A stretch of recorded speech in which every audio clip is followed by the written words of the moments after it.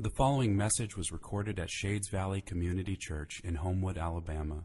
For more information and resources from Shades Valley, please visit us at shadesvalley.org. Our scripture reading for this morning is from Philippians chapter 4.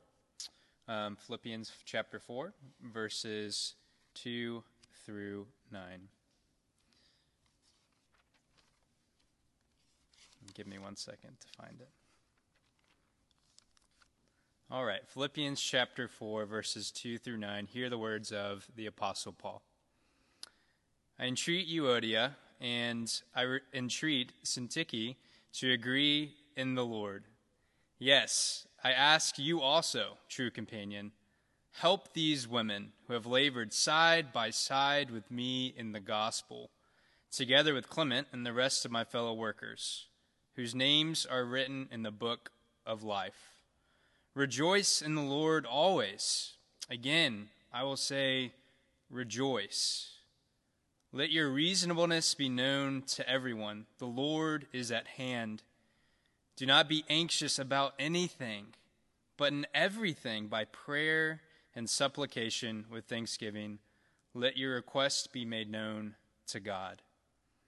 And the peace of God, which surpasses all understanding, will guard your hearts and your minds in Christ Jesus. Finally, brothers, whatever is true, whatever is honorable, whatever is just, whatever is pure, whatever is lovely, whatever is commendable, if there is any excellence, if there is anything worthy of praise, think about these things. What you have learned and received and heard and seen in me, practice these things, and the God of peace will be with you. This is the word of the Lord. Well, good morning, Shades Valley. I'm so happy to be with you. Jordan and I have been in total quarantine for the past 2 weeks because someone that we came in contact with was showing symptoms of the coronavirus.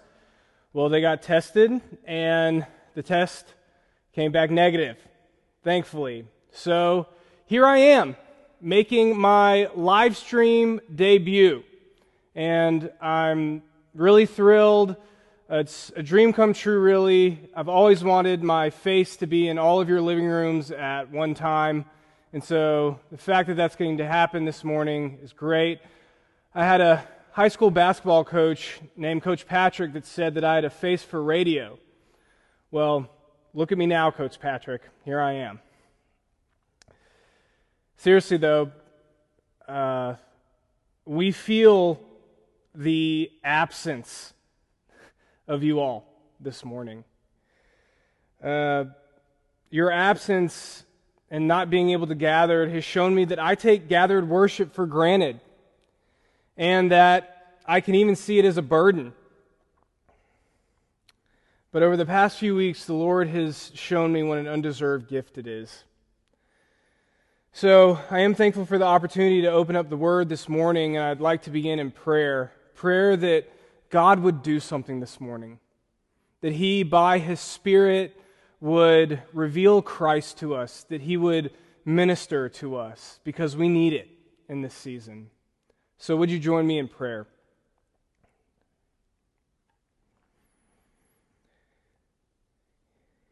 Even now, Lord, even now,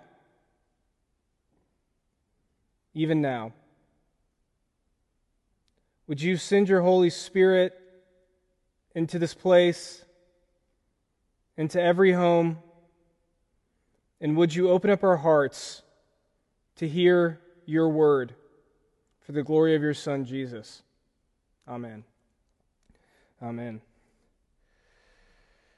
Well, I believe I've quoted these words to you before, these words by the 20th century theologian Karl Barth, but I wanted to set them before us again this morning because I believe they speak to our current moment. Barth said this. He said, take your Bible and take your newspaper and read both, but interpret the newspapers from your Bible. The quarantine cycle for some of us, I think, can look like this. News article, feelings of fear. To social media, more fear and probably some anger. Back to the news article, feeling a little better actually. Back to social media, anger again. News video, dang it, back to fear. And on the cycle goes. Bart's words are a reminder for me that as I investigate what's going on in the world, I also need a word from outside the world to see reality, to really see what's going on, to make sense of everything, to live and to act.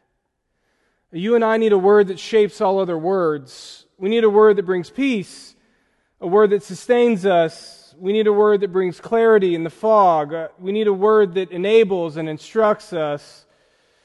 A word that doesn't have us flee from the world, but rather enter it as God's people.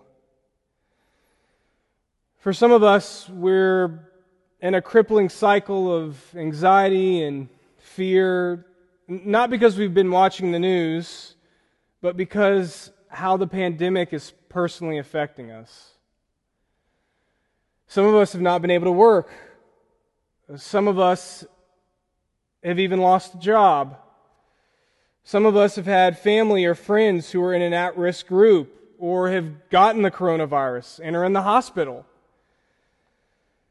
Some of us feel the effects of this pandemic in a very significant way. It's a weight. It's heavy. And while I don't believe that Scripture gives simplistic answers to everything that we're experiencing, while I don't think Scripture gives quick cliches so that we can move on, I do believe that our text this morning does offer us a word from outside, a word that comforts, sustains, and guides us to live in the storm. So this morning I want to walk through the text that was read. Just walk through these verses. And my prayer is that the Lord, through this word, would speak His word to all of our hearts. So the first thing that I want us to see in the passage that was read today is that Paul urges the Philippians to live out their unity in Christ. He wants them to put flesh on the theology that he's been talking about. Look at verses 2 and 3 with me. If you don't have a Bible, you can raise your hand, but our ushers will not bring you one. I'm sorry you're on your own this morning. I hope you have one at your disposal. But if you do have one, look at verses 2 and 3 with me, where Paul says, I entreat Euodia and I entreat Syntyche to agree in the Lord. Yes, I ask you also, true companion, help these women who have labored side by side with me in the gospel together, with Clement and the rest of my fellow workers, whose names are in the book of life. Paul in these verses singles out two women by name, and he pleads with them to agree in the Lord. I think for Paul to mention these women by name at the end of the letter signifies to you and me how important their agreeing in the Lord is to him, how significant it is to him. We don't know much about these women. They were probably important figures in the community, and it's even possible that their disagreement may be at the bottom of the disunity that's happening in Philippians. We don't know for sure. But what we do know is that Paul has great affection for these women. He speaks of them very warmly as he calls them out. They are his co-workers in the gospel. They are the real thing. They have shown their faithfulness to Christ in how they have partnered with Paul and how they've suffered for the gospel. These are two mature Christian women that are in conflict, that are disagreeing.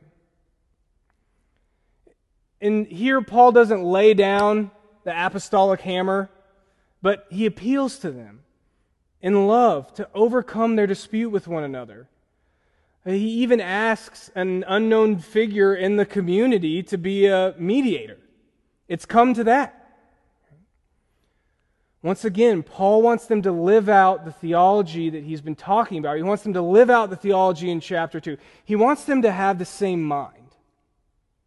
That doesn't mean agreeing on everything, but it means working through their dispute. He wants them to put the interest of the other in front of their own interests. Once again, that doesn't mean agreeing on everything, but it means working through their dispute. It means reconciliation. Reconciliation. Recently, I was reading a blog by a New Testament scholar named Michael Kruger. The title of the blog was How a You Do You Culture Has Made Us Vulnerable to the Coronavirus. How a You Do You culture has made us vulnerable to the coronavirus. And Kruger says this. He says, one thing seems clear now, that as a society, we can only stop the virus by doing what is best for others and not just ourselves. The virus will be curbed when people embody a spirit of self-sacrifice, a spirit of self-denial. Well, as the Church of Jesus Christ, we are to embody a new way of being human. We are to speak against the narrative of American individualism. We are to show a different culture than you do you culture. We're to be a people who are characterized and who embody selflessness and sacrifice and laying down our rights in love for our neighbors. And so if we are to be that people, and you and I are to have that witness to the world, then we must be a people who are able to work through our disputes together. We must be a people who are willing to work through our disputes together. Now, the type of dispute that I'm talking about here is not one that's centered around essentials of the faith. Not one that's centered on our statement of faith. It's not agreement about that. It's what? It's a disagreement about the day in and the day out of the Christian life that we've all experienced if we've been part of a church. I wonder, in this time of absence, if it might give us a little distance from one another, a little space to ask the question, do I have conflict with any of my brothers and sisters in Christ? Do I have bitterness and resentment that has caused me to write somebody off? Have I caused further division in the body by the way that I have talked about brothers and sisters in Christ with others in this community? Has it gotten to the point even where a mediator might need to be called in? Has it gotten to a place in some of our marriages where we need to sit down with a counselor? And we need to humble ourselves, and we need to turn away from our own corners, and we need to seek a mediator, an unbiased, wise, compassionate mediator to work through what we're dealing with. Has it gotten to that point? We're called as the body of Christ to be a people that asks these questions. Unfortunately, as the body, we can't write people off. We can't retreat into our corners. No, that would be not to embody the theology that we've been talking about through this entire series. Rather, we're to be a people that put the needs of others before ourselves. We're to be a people that seek reconciliation.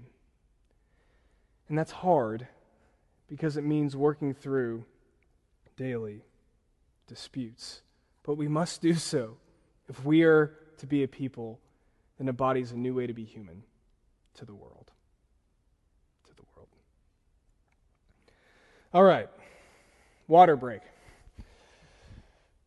The second thing I want us to see in this passage is that Paul gives us insight into how the church is to live in the midst of suffering.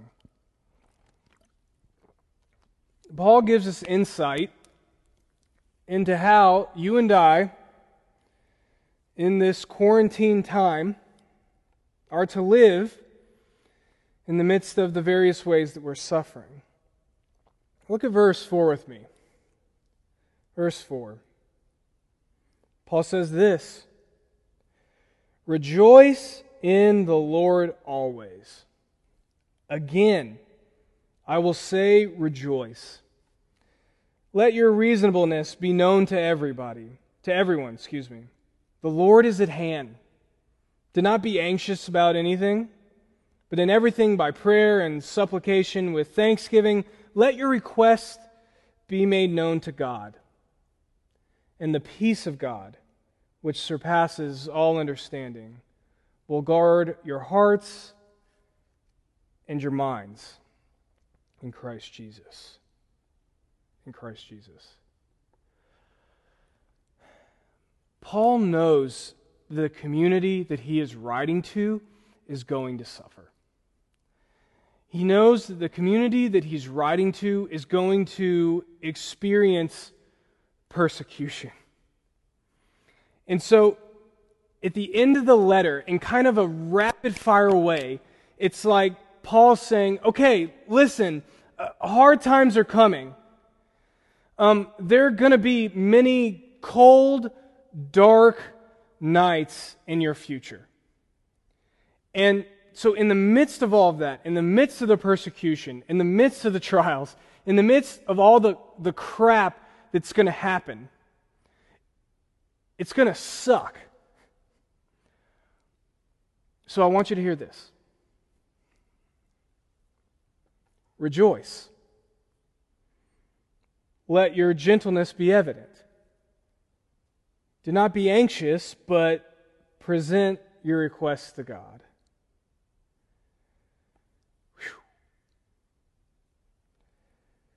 It almost feels like the Old Testament scholar, Tremper Longman, speaks in kind of a prophetic way to our current moment in a book that he co-authored in the mid-90s called The Cry of the Soul. The Cry of the Soul. He says this about fear. You can see if you agree with me. He goes, all of us fear what we cannot control. Fear is our response to uncertainty about our resources in the face of danger. When we are assaulted by a force that overwhelms us and forces us to face the reality that we are helpless and we are out of control. A force that overwhelms us and compels us to face the reality that we're helpless and out of control. We've talked about this, haven't we? Daily life has the way of giving you and I this illusion that we have sovereignty. That because of the country that we're in, the time that we're in, and the resources that we have, that we'll be okay. It's a myth of sovereignty and control.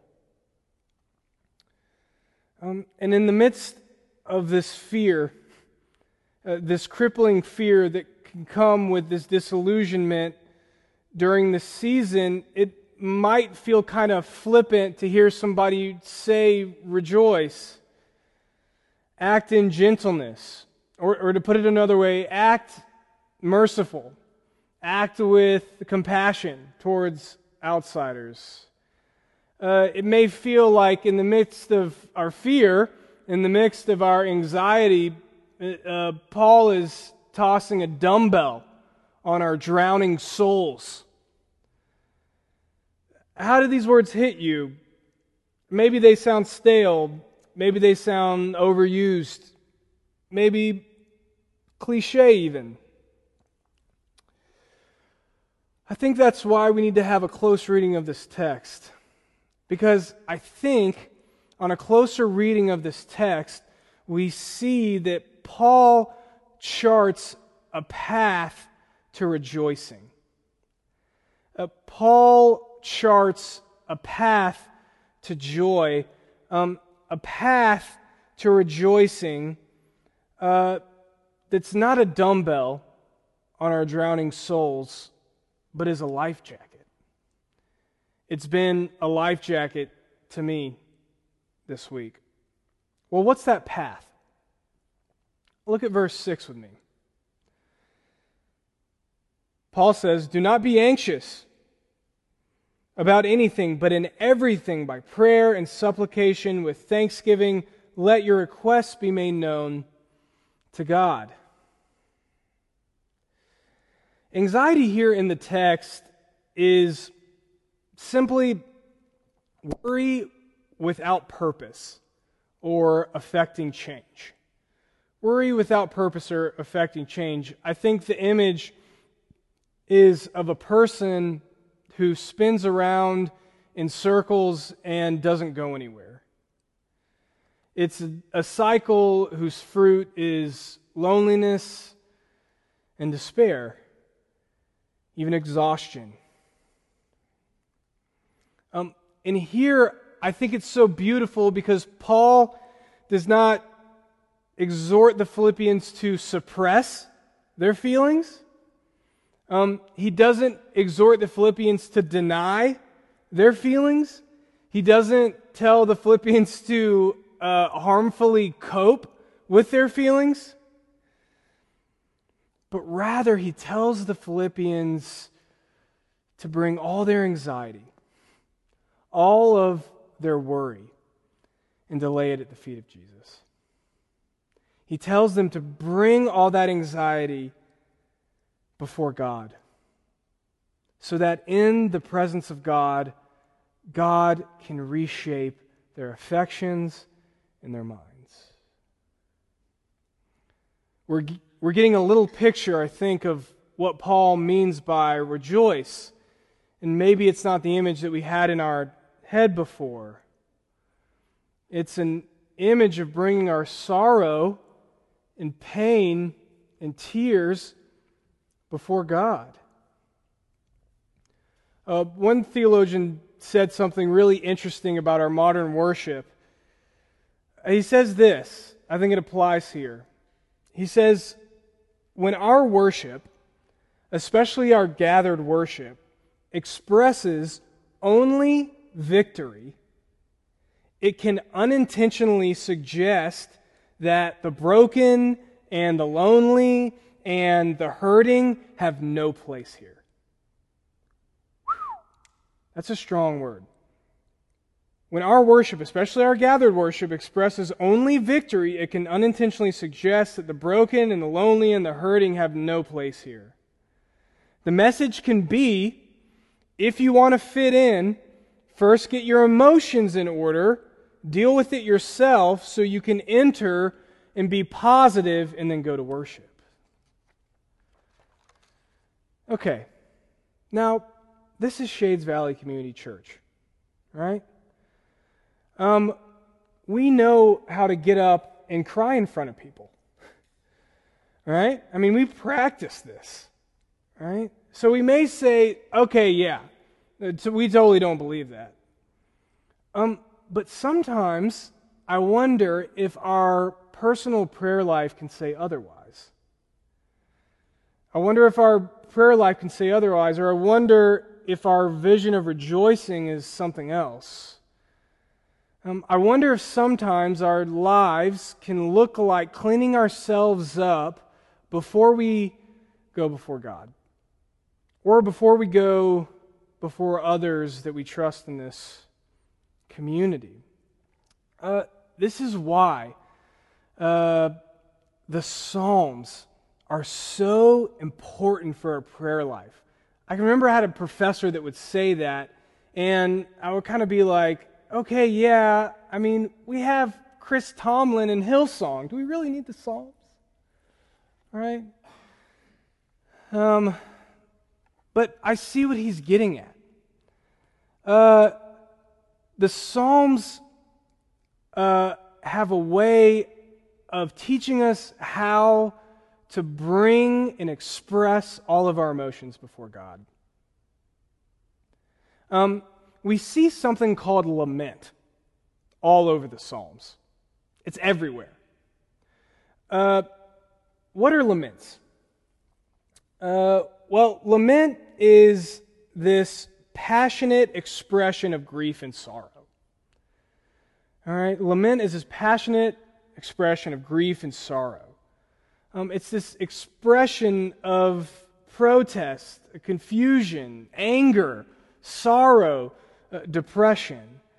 And they're so common in the Psalms that it's almost like lament is to be a part of not only our corporate worship, yes, but even our daily lives. It's almost as if you and I are to enter into this rhythm where with all our anxiety and all of our fear, we are to pour that out before God. That is to characterize our prayer life, our communication with God. We see Jesus do this in the Gospels, don't we? We see Jesus in deep sorrow go before the Father. Jesus not only models this for us, but he also gives us the gift of intimacy with the Father. It's absolutely breathtaking. We can cry out to the Father as Jesus did. We can trust that the Father loves us like he loves his own Son. That's something worth pondering this week.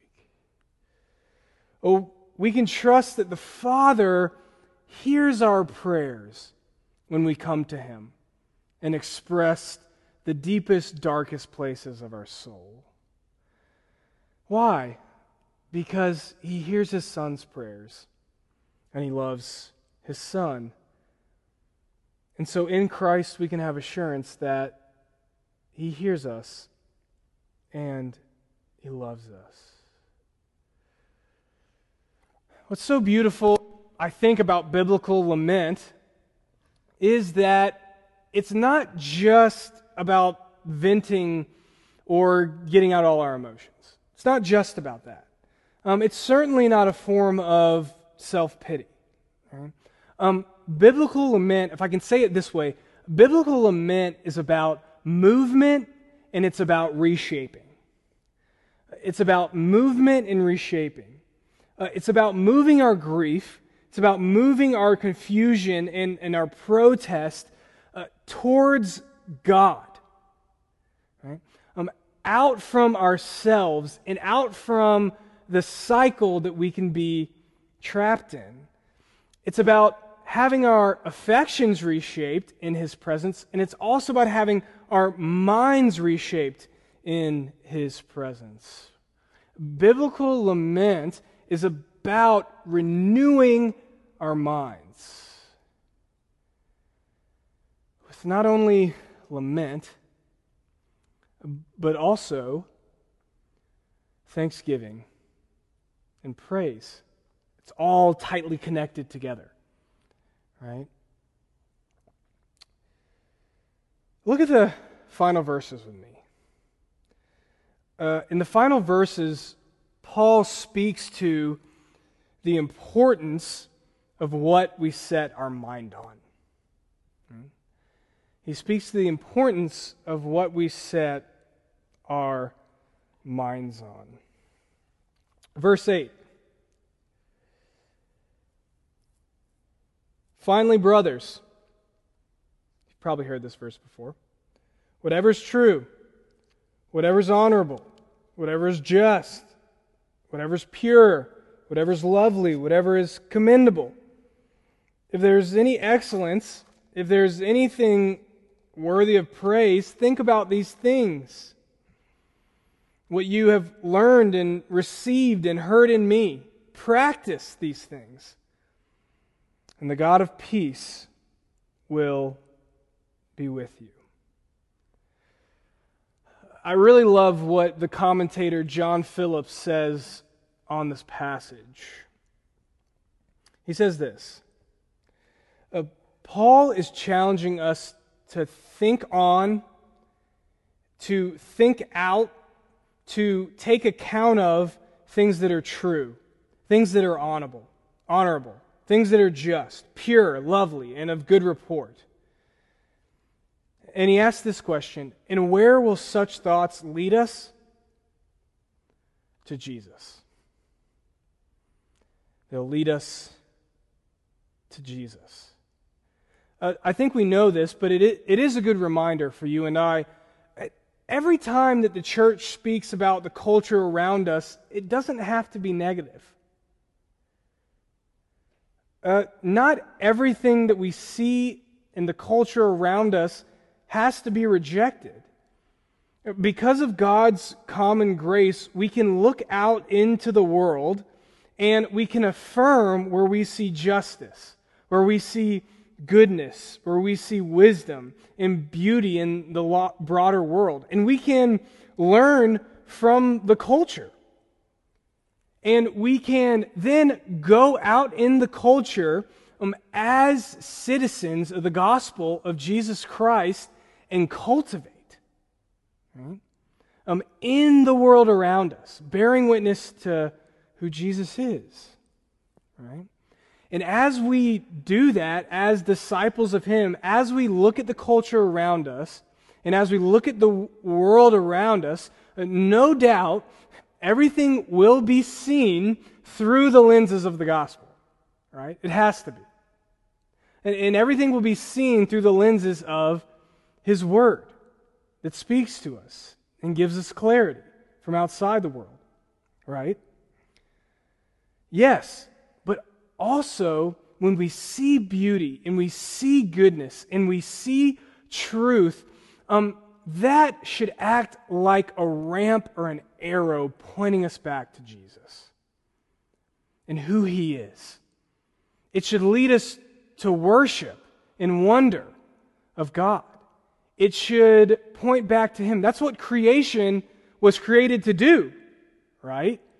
It was created to point to Him, to point to Jesus and all of His wonder and all of His incomprehensibility.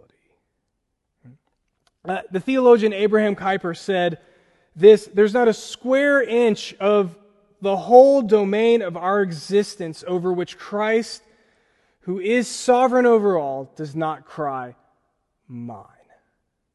What a beautiful statement. Everything in the world, good and beautiful, was created to point to Jesus. And when we see goodness, when we see beauty, when we see truth, it should point us back to Him and stir our amazement of who He is. This week, the youth had a Zoom gathering.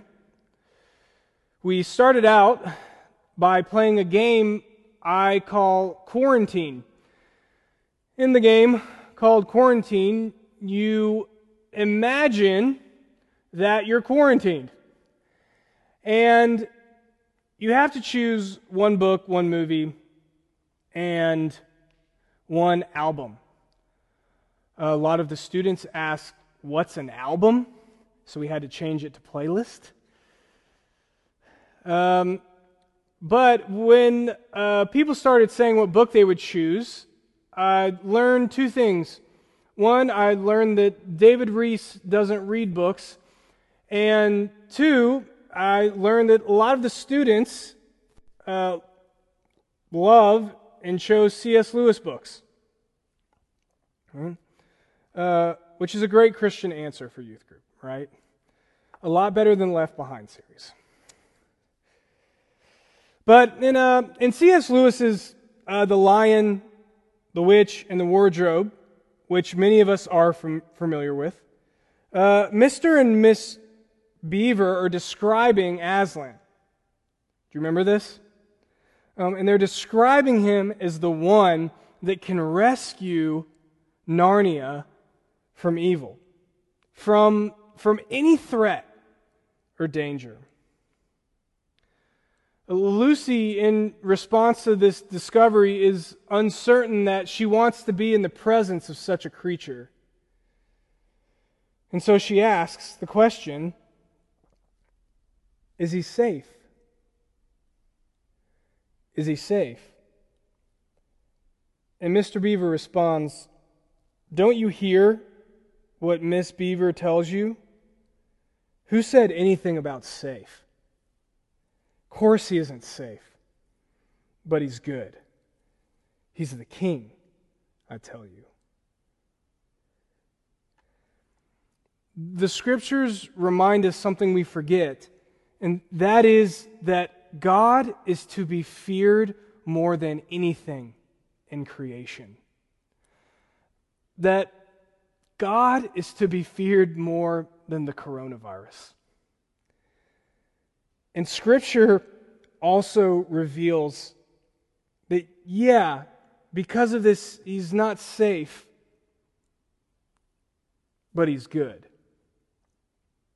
He's good. He's good.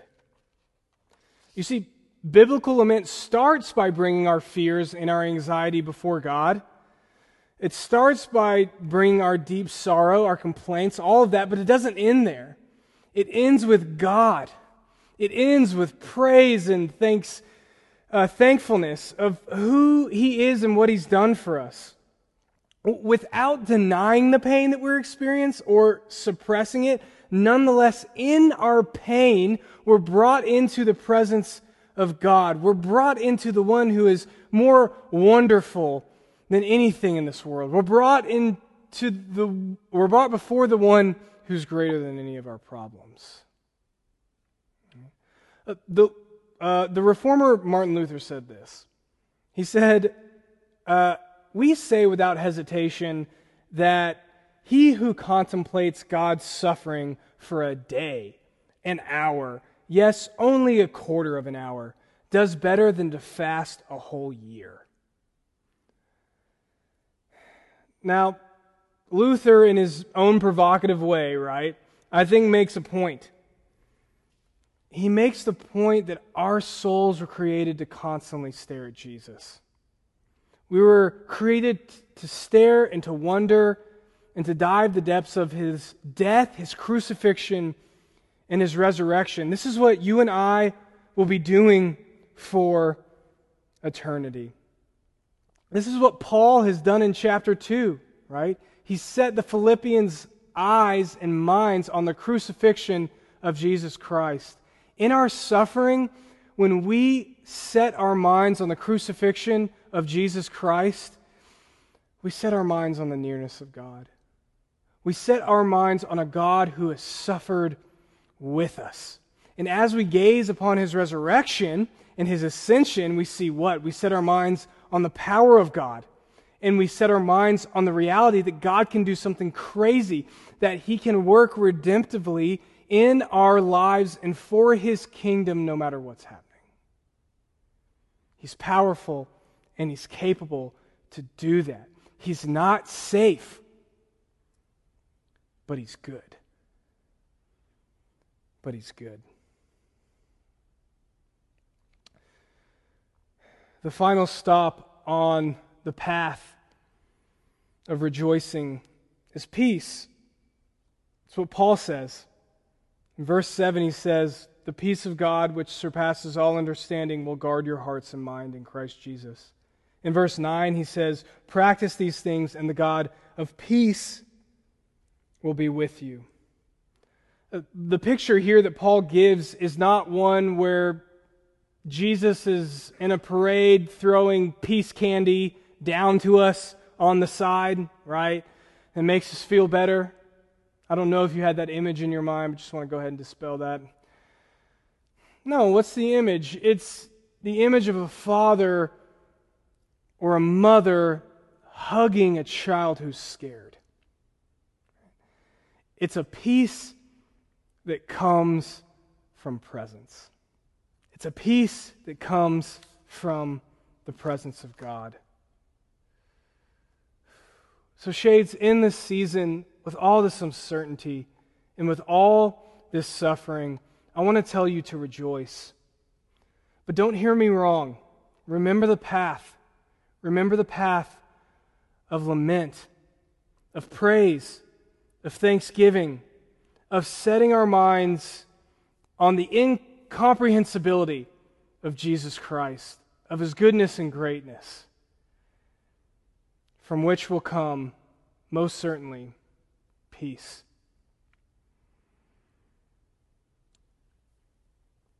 He's not safe, but He's good. But He's good. Let's pray together.